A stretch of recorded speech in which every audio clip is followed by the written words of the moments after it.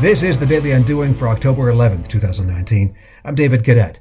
Well, Monday is Thanksgiving here in Canada, and we want to have a little fun with a photograph. Imagine a family saying grace around the Thanksgiving dinner table. In it, a mom, a dad, their two tweens, a teen, and a college student.